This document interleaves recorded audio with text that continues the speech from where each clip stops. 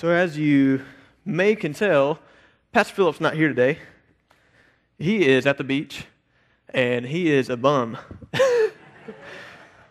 So he's letting me preach this morning, so I was glad to get that opportunity. I think that's really cool that I get to do this again. And just pray for him. He's suffering for Jesus down at the beach with his family on vacation. Man. But before I get started, I do want to say one thing. Something that our church does that is really cool is we provide devotionals for our members. If you do not have a devotion that you do, we would encourage you to pick those up. We have them right out here in the little rack right in the middle. Just go get you one of those. It's such an awesome thing just to spend some time with God every day. Just how we need to be doing that anyways as Christians, but to have maybe some devotional guide to go through to help you do that. Maybe you have something that you're doing, and that's great. Maybe you just open up Scripture, let God speak to you, and read it, and that's great. Maybe you have a book you go through or a devotional guide you go through. That's great. But if you don't, we have that out here. So I just want to make that known to everyone. I think everyone pretty much does know about that, but it's just a cool thing that we do as a church. Also, I got this really cool book. It's also a devotional guide, so maybe this is something you want to do. It's a book that goes through Proverbs. Proverbs chapter 11. It's called 11, and it just takes one verse a day. The author, I'm not real sure about him. I think it's Philip Brand. So if you want to get one of these, it's on Amazon. You can just look it up, 11. It's a great book. I haven't read it yet, but it's by a great author. So he's going to kill me. If he watches this, he's going to kill me when he comes back. So, oh well, I got the stage today, right? But anyways, as we get going, I want to see some hands this morning. How many of you like action movies? I mean, like shoot 'em up, bang bangs, westerns, maybe Transformers, any kind of war movie, anything like that. I love, especially growing up, I love to watch old Western movies. And I can attribute that to my pawpaw because he got me hooked on John Wayne, the Duke, growing up. And something that's really cool, my pawpaw is actually here today in the audience, and this is, I think, the first time you've heard me preach. I'm pretty sure. So he got me, on Westerns and on all that stuff. I used to love the fight scenes. Whether it be in the saloon, the guys are just beating each other up, hand-to-hand combats going on. I used to love that stuff. I used to love fighting so much that when I was a kid, anytime that I would play, like with my toys, it was always fighting. I don't know how many, I'm sure every boy probably has done this. I had a ton of stuffed animals. I had Beanie Babies growing up. And man, I would make those things fight. They would just be going at it, just fighting. It was so cool. I actually saw something on the internet the other day. I had two Beanie Babies that one was like a crab, one was this bear. They were like real colorful. Found out that together, they're actually worth about $40,000. And I was like, wow. They're destroyed now because I fought with them all the time. Like, great. Yeah, the tags are probably gone, whatever. But anyways, I used to love that stuff. I used to love, just the art of fighting and all that good stuff. As you get older, it's not really good to fight people, right?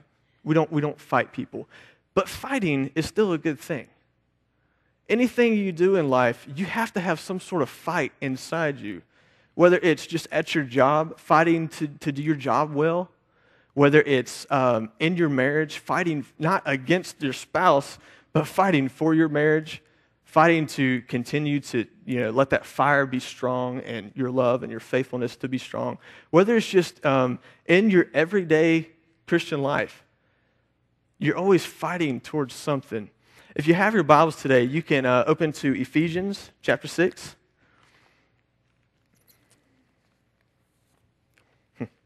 And I have notes, just like Pastor Philip.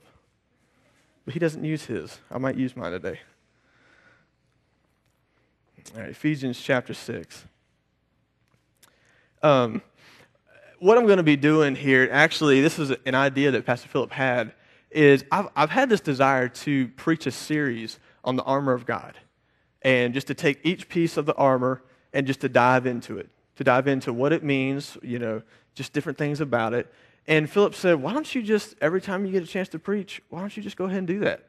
And so that's what I'm going to do today. We're going to dive into the full armor of God. Now, here's the thing, though, is the next time I preach, I'm not preaching on the full armor of God because it's a series that Philip is doing, and I'm part of that series. So you won't get to hear that next time I preach. But the time after that, we might cover the second piece of the armor. But today, we're going to go ahead and dive into this. And this is about spiritual warfare, okay? Spiritual warfare.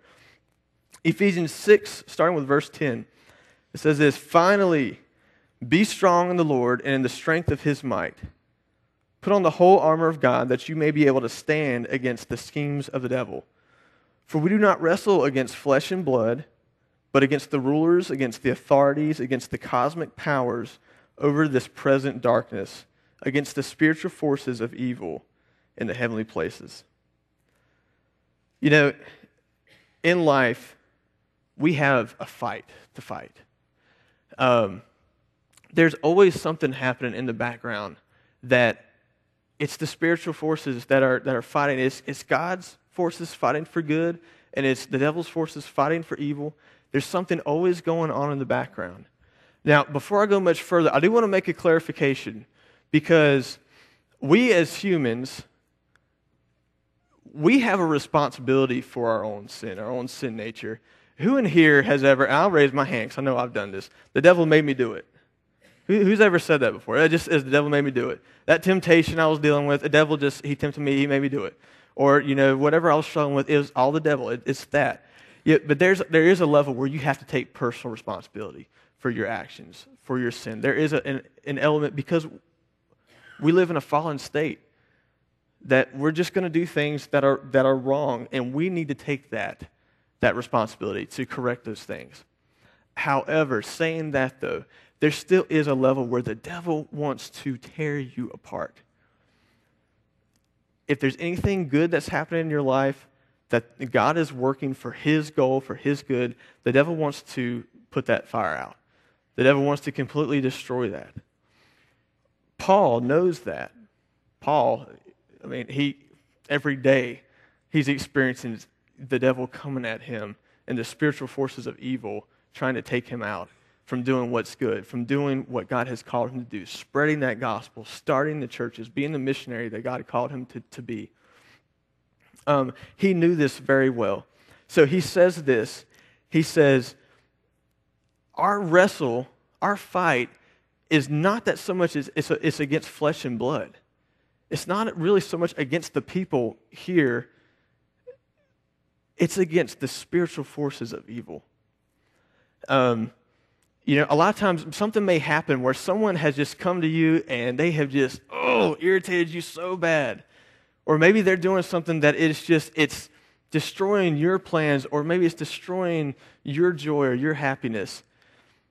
You might want to look a little bit in the background, because there's probably something that either they're dealing with, where the devil maybe is tempting them to do that, or is manipulating that situation.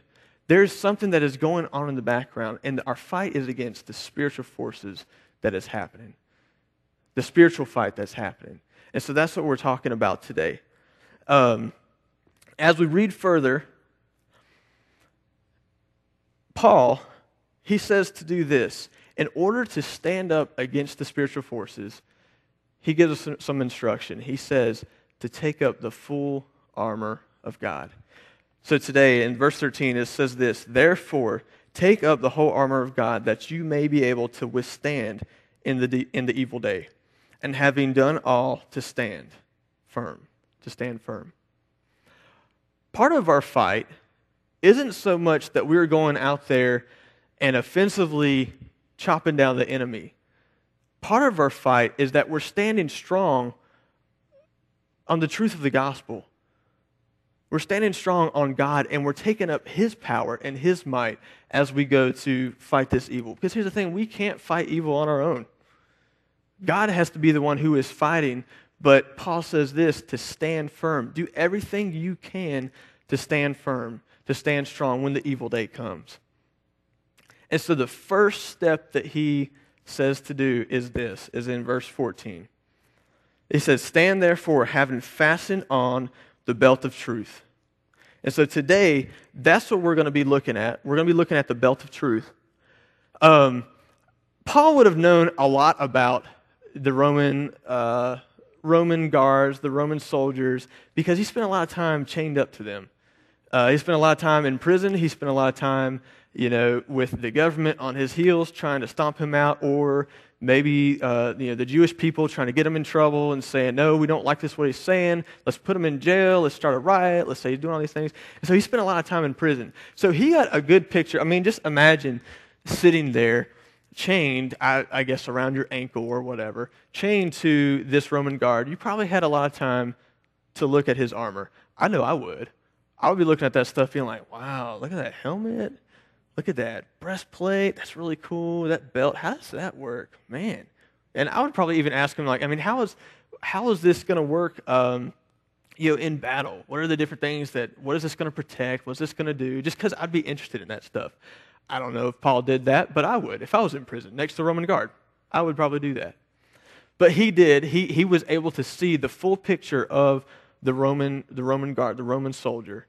And so it's most likely that in this description of the full armor of God, he's making an illustration and he's equating it to the armor of the Roman soldier. I was telling my wife Heather about this last night, and I said, that's really cool. I told her all this stuff that it was probably the Roman soldier. She said, wow, really? Is that true? Is that really that? I'm preaching about truth tomorrow. I hope it is. I hope it's true. I mean, to the best of my knowledge, it is. So we're going to go with that. I'm about 99% sure that's true. But anyway, so this belt of truth, if you look at the guy, it's right around here. It's right under the breastplate. And it was made out of leather. This one is actually a little bit different than what I'm going to be describing. I should look at that closer. But it was made out of leather. It did have a little shoulder strap that kind of went around and connected back to it. And what it did is when the Roman soldier was getting ready for war, putting his armor on, he had this tunic, this red tunic thing that looks like, in this picture, it looks just like a shirt. But it was a tunic. It was like a square cloth that you kind of put over yourself. And if you didn't have your belt around you, it would just be flapping around. I don't know, how many of you guys have ever played sports, or maybe been in the military, or maybe just done stuff outside where you have to wear clothing that is loose where you can move around, but it's not so loose that you're going to get caught on everything, right? If you're trying to play a football game, you don't want to have like this huge uniform so they can tackle you. All right, if you're a Roman soldier, you don't want to have something that the enemy can just grab onto, or maybe that you'll get caught in a thicket. You want to be able to secure it down. So they took this belt and they secured their clothing down. Paul makes the illustration here that this is the belt of truth. We should put on the belt of truth as security in our Christian walk, in our faith. It holds us together. Don't be flopping around entangled in lies. That is one of the number one things that the devil uses as almost as ammunition, or his battle that he brings to you is through lies. You go all the way back to the Garden of Eden with Adam and Eve. What did the serpent do? He deceived Eve. He lied to her. She said, oh, snake, we're not supposed to eat that fruit. And he said, well, you're right. She said, because God said that we would die. And he said, but will you surely die? Are you sure that's what God really said? And he began to tell her these lies to where she began to believe what he was saying. That's what the devil does a lot in our lives, is lies come up to us and it entangles us and it holds us down. Put on the belt of truth. Hold fast to truth. Be secure in truth. Don't be flopping around in lies and in hypocrisy and what's fake and what's false. Live what's true. Live what's true. So I'm going to look at my notes real quick. So the question is, how do we put on this belt of truth? Okay, because it's spiritual, right? It's not real. I mean, it is real. Sorry, it is real. It's not a tangible physical thing that you can put on. How do we put on this belt of truth? If you would please go to 2 Timothy 4.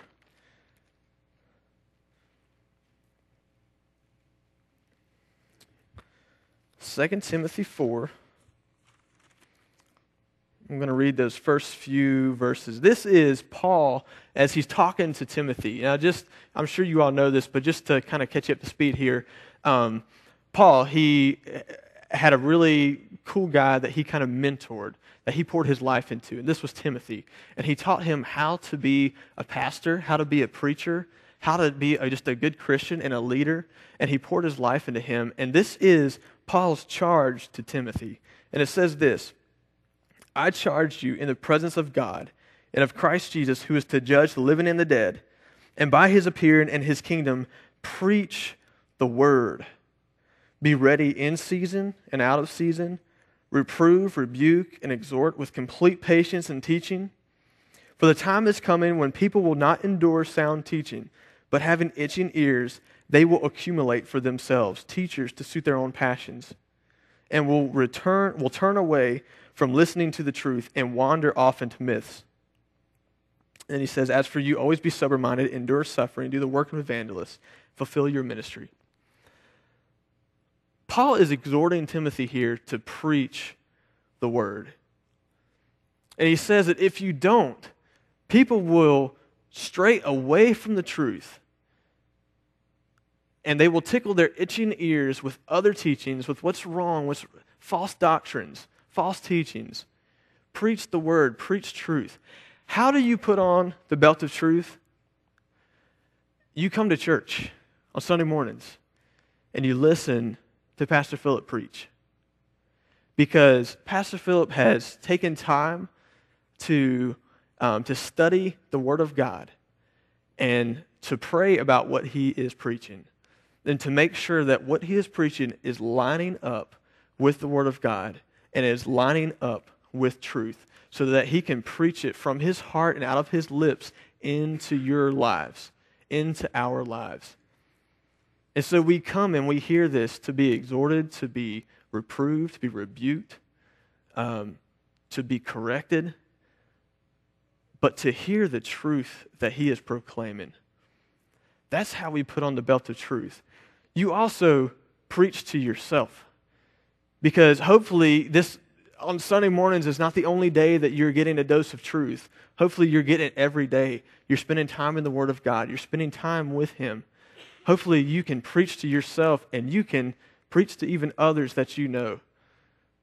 And you're going back to the Word of God, and you're going back to what that truth is, and so that they can be filled, and so that they can hear what it is that you have to say, what the Holy Spirit wants to speak through you. Here recently, actually in our Bible study class for high school, we're going through the different spiritual gifts. And we talked about last week, we talked about the gift of prophecy. And that's kind of a weird gift, because you think about, what is the gift of prophecy, especially in today's times. We're in the New Testament times. In the Old Testament, when you had a prophet, you had a guy who would come and he would just proclaim what God has said, saying, repent, turn from your ways, and listen to me. And all the people would test him and make sure that what he was saying is true. And if it wasn't, they would stone him. Whoa. But that gift still goes on today, because Paul talks about the gift of prophecy. And how the gift of prophecy is basically that God has gifted you to proclaim the Word of God. Not in the sense of like telling the future or telling, as a psychic or anything like that. But God is speaking through you, and you are proclaiming, you are professing what God has placed on your heart. Pastor Philip, in a sense, and today would be considered a prophet, because every day he comes up here, every Sunday, he preaches the Word of God, proclaiming that to you. And that is truth. Now here's the thing. Paul also, in 1 Thessalonians, notes, 1 Thessalonians 5:20 and 21, you don't have to turn there. But he says this. He says, test prophecies.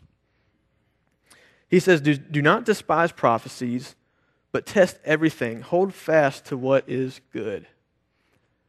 Back in those days, there was a lot of people who would come to the church and they would begin teaching these certain things, and they wouldn't quite line up with the gospel that they knew, but it sounded right. It sounded almost what they should believe, but there's just this one little thing that was a little bit different.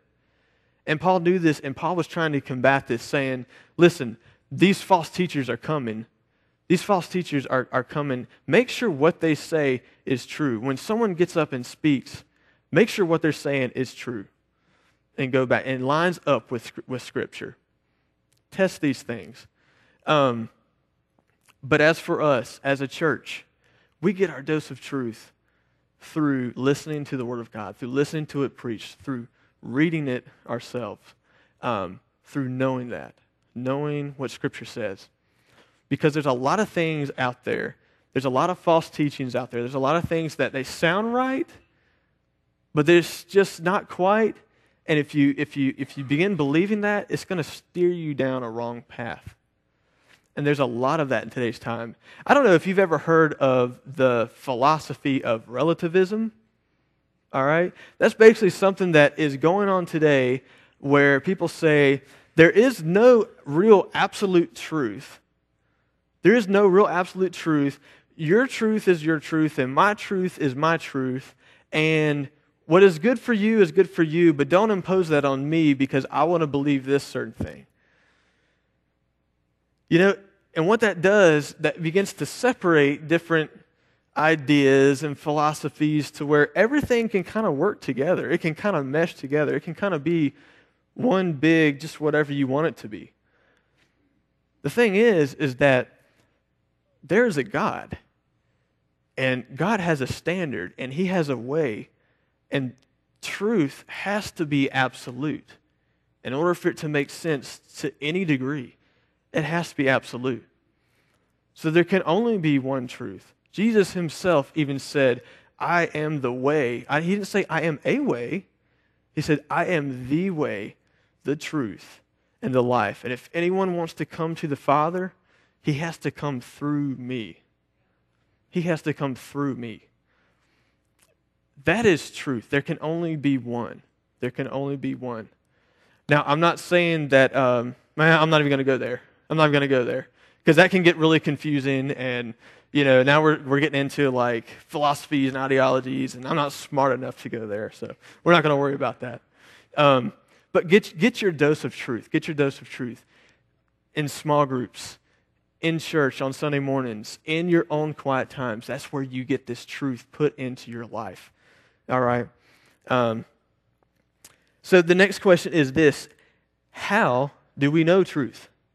I need a volunteer from the audience, and I'm going to volunteer Daniel to come up here. And so this volunteer, he has to be someone from Davie County. He has to have come from Davie County High School, all right, and graduated there.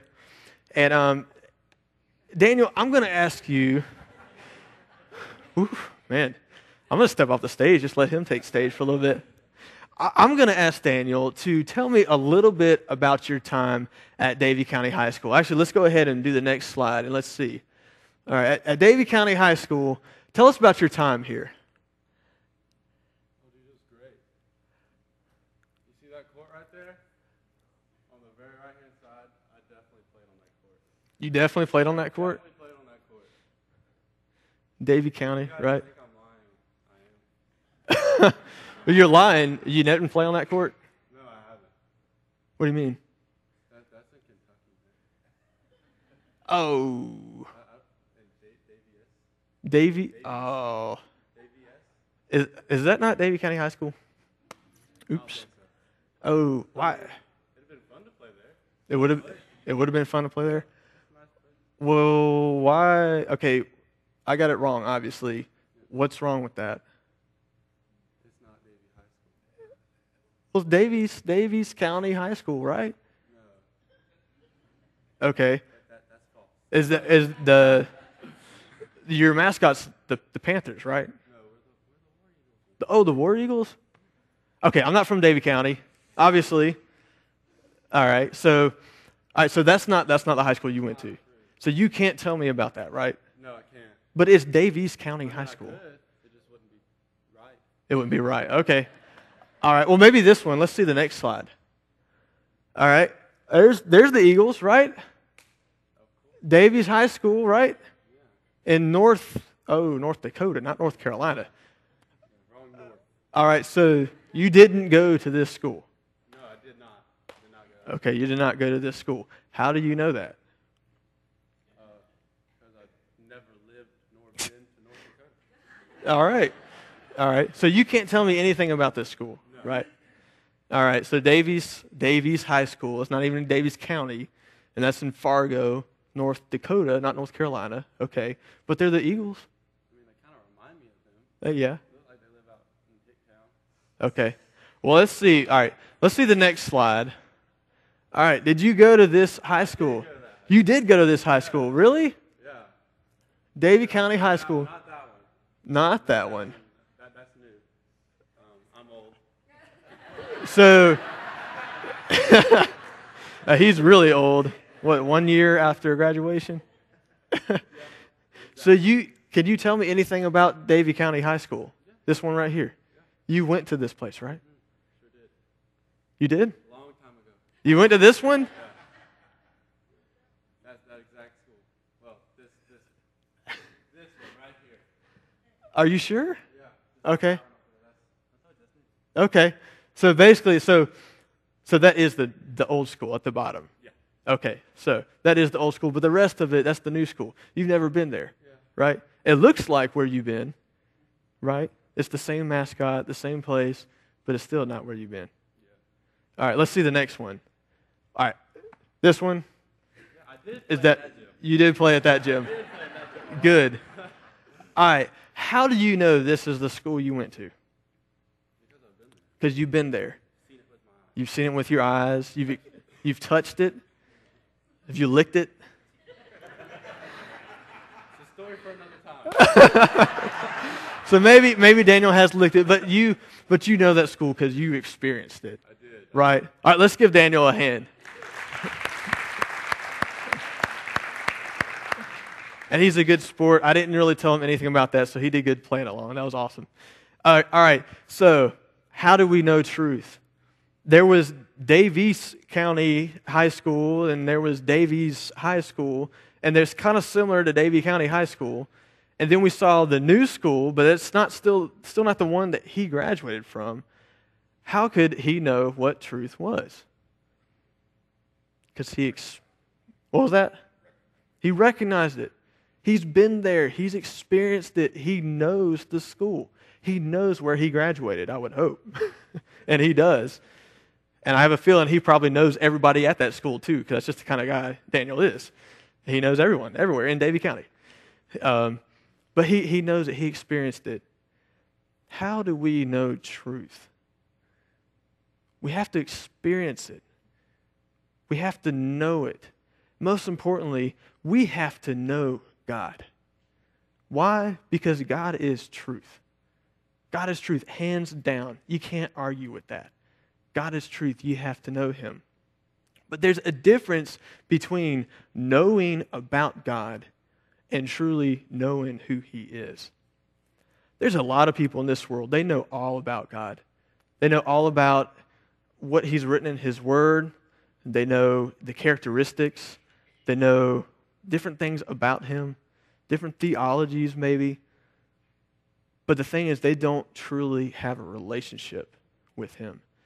In order to truly know and understand truth and to truly experience truth, you have to have a relationship with Jesus Christ. You have to have a relationship with the God of this universe, with your Creator.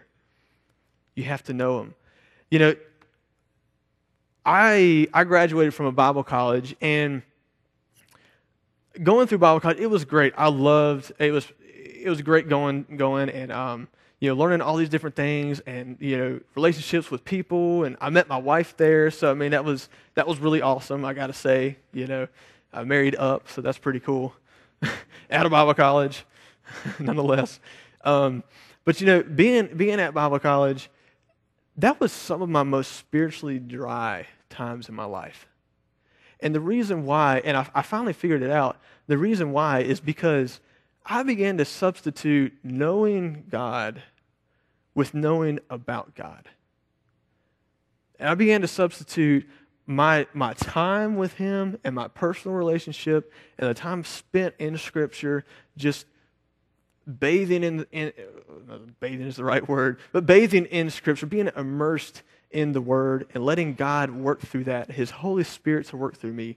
I began to switch that with studying and with preparing for a test and with trying to get all this knowledge put into my head so that I could know theology and know doctrine and know what was going to be on the test so I could pass it. And finally it hit me that I was missing out on the God of this universe because I wasn't spending time with Him. I was spending time knowing all about Him. I could tell you certain things about God. I can tell you certain theologies and ways to explain them and where in Scripture, and that was great.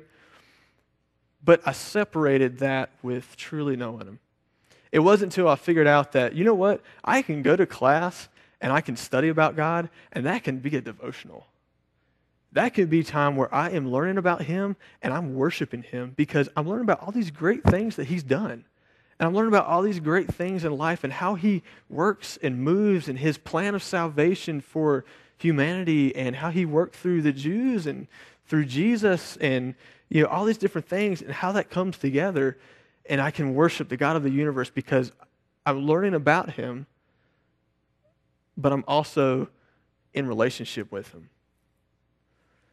And I think that is one of the things that, a lot of people will say that their seminary time or their time in Bible college was dry because they made it academic.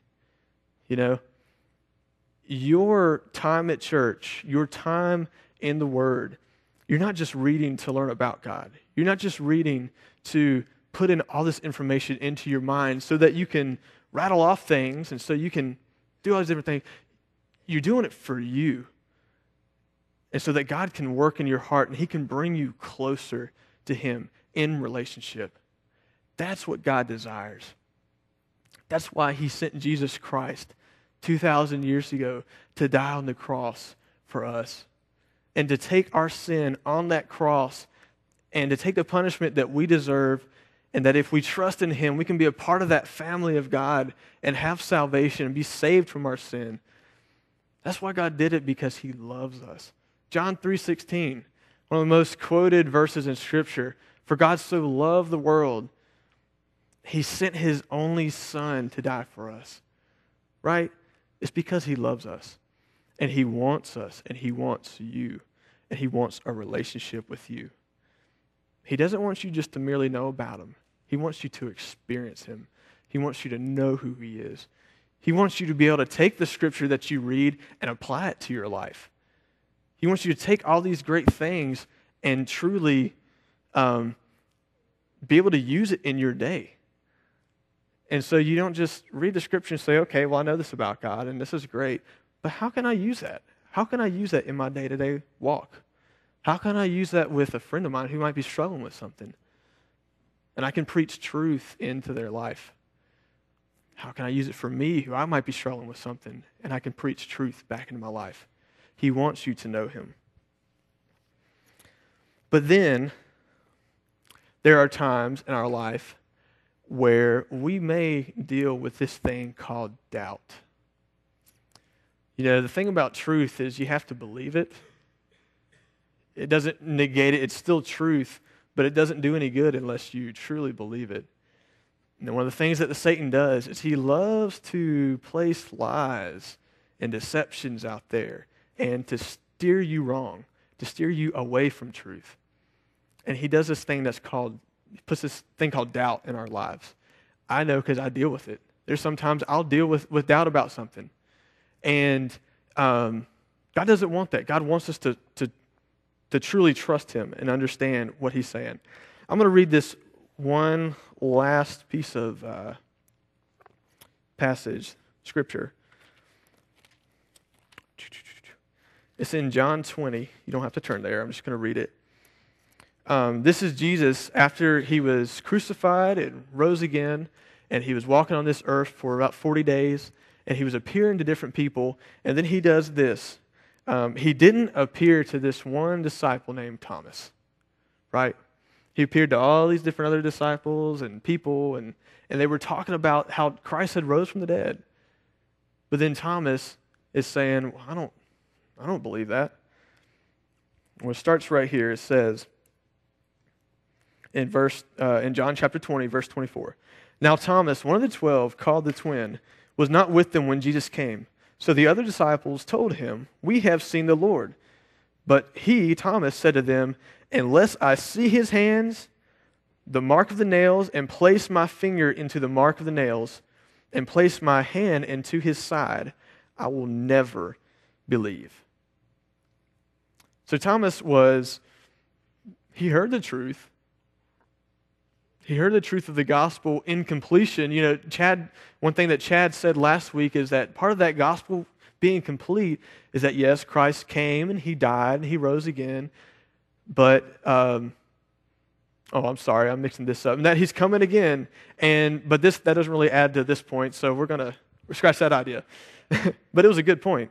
But what Thomas did is he's saying, unless I see it with my own eyes, I'm not going to believe. Well, then this, and you know what happens in verse 25. 8 days later, his disciples were inside again, and Thomas was with them. Although the doors were locked, Jesus came and stood among them and said, "Peace be with you." Then he said to Thomas, "Put your finger here and see my hands, and put your hand and place it in my side. Do not disbelieve, but believe." And then Thomas answered him, "My Lord and my God." He said, "My Lord and my God." He believed. He believed this was Jesus Christ, resurrected. He was alive. That's great. That's wonderful. He believed. But then Jesus says this to him. "Have you believed because you have seen me? Blessed are those who have not seen and yet have believed." You know, we have not seen Jesus Christ resurrected. We've not seen him, but we believe. We believe that he came. We believe that he died.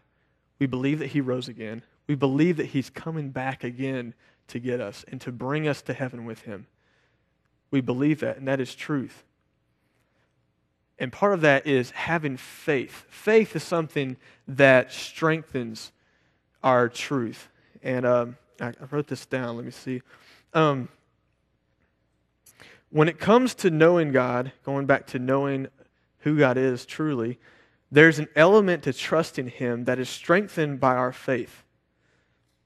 There's an element to trusting God that is strengthened by our faith. Faith is how we see God. Faith is how we touch God. Faith is that spiritual sense that the only way that we can truly know who God is through our faith. And the Word, we have that, but we still have to have faith and believe that that is true. All right? Faith is required in everything in life. Even those who try to go super intellectual, saying, "Well, I just want to track it all back and I want to know. I want to know what are all the signs going to." They still have to have faith to believe those ideas. You still have to have faith that this happened a long time ago and that it's true.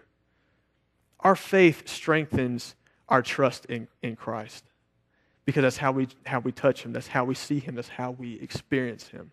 It's through our faith.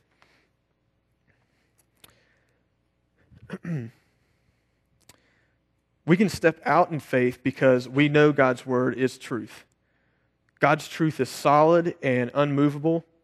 But the thing is that we have to stand firm on that truth. We have to stand firm on that truth. I'm about out of time, so I'm going to finish this out with the rest of the armor of God. I don't want to leave you hanging. You know, we talked about the belt of truth today, but I don't want to leave you hanging because there's this one cool thing that's probably the most excited I am about this whole sermon today, and it's found in right here in Ephesians 6. We'll just start with verse 13 again. "Therefore, take up the whole armor of God, that you may be able to withstand in the evil day, and having done all to stand, stand firm." Verse 14, "Stand therefore, having fastened on the belt of truth, having put on the breastplate of righteousness, and as shoes for your feet, having put on the readiness given by the gospel of peace, and in all circumstances, take up the shield of faith, with which you can extinguish all the flaming darts of the evil one, and take up the helmet of salvation, and get this, and the sword of the Spirit, which is the word of God.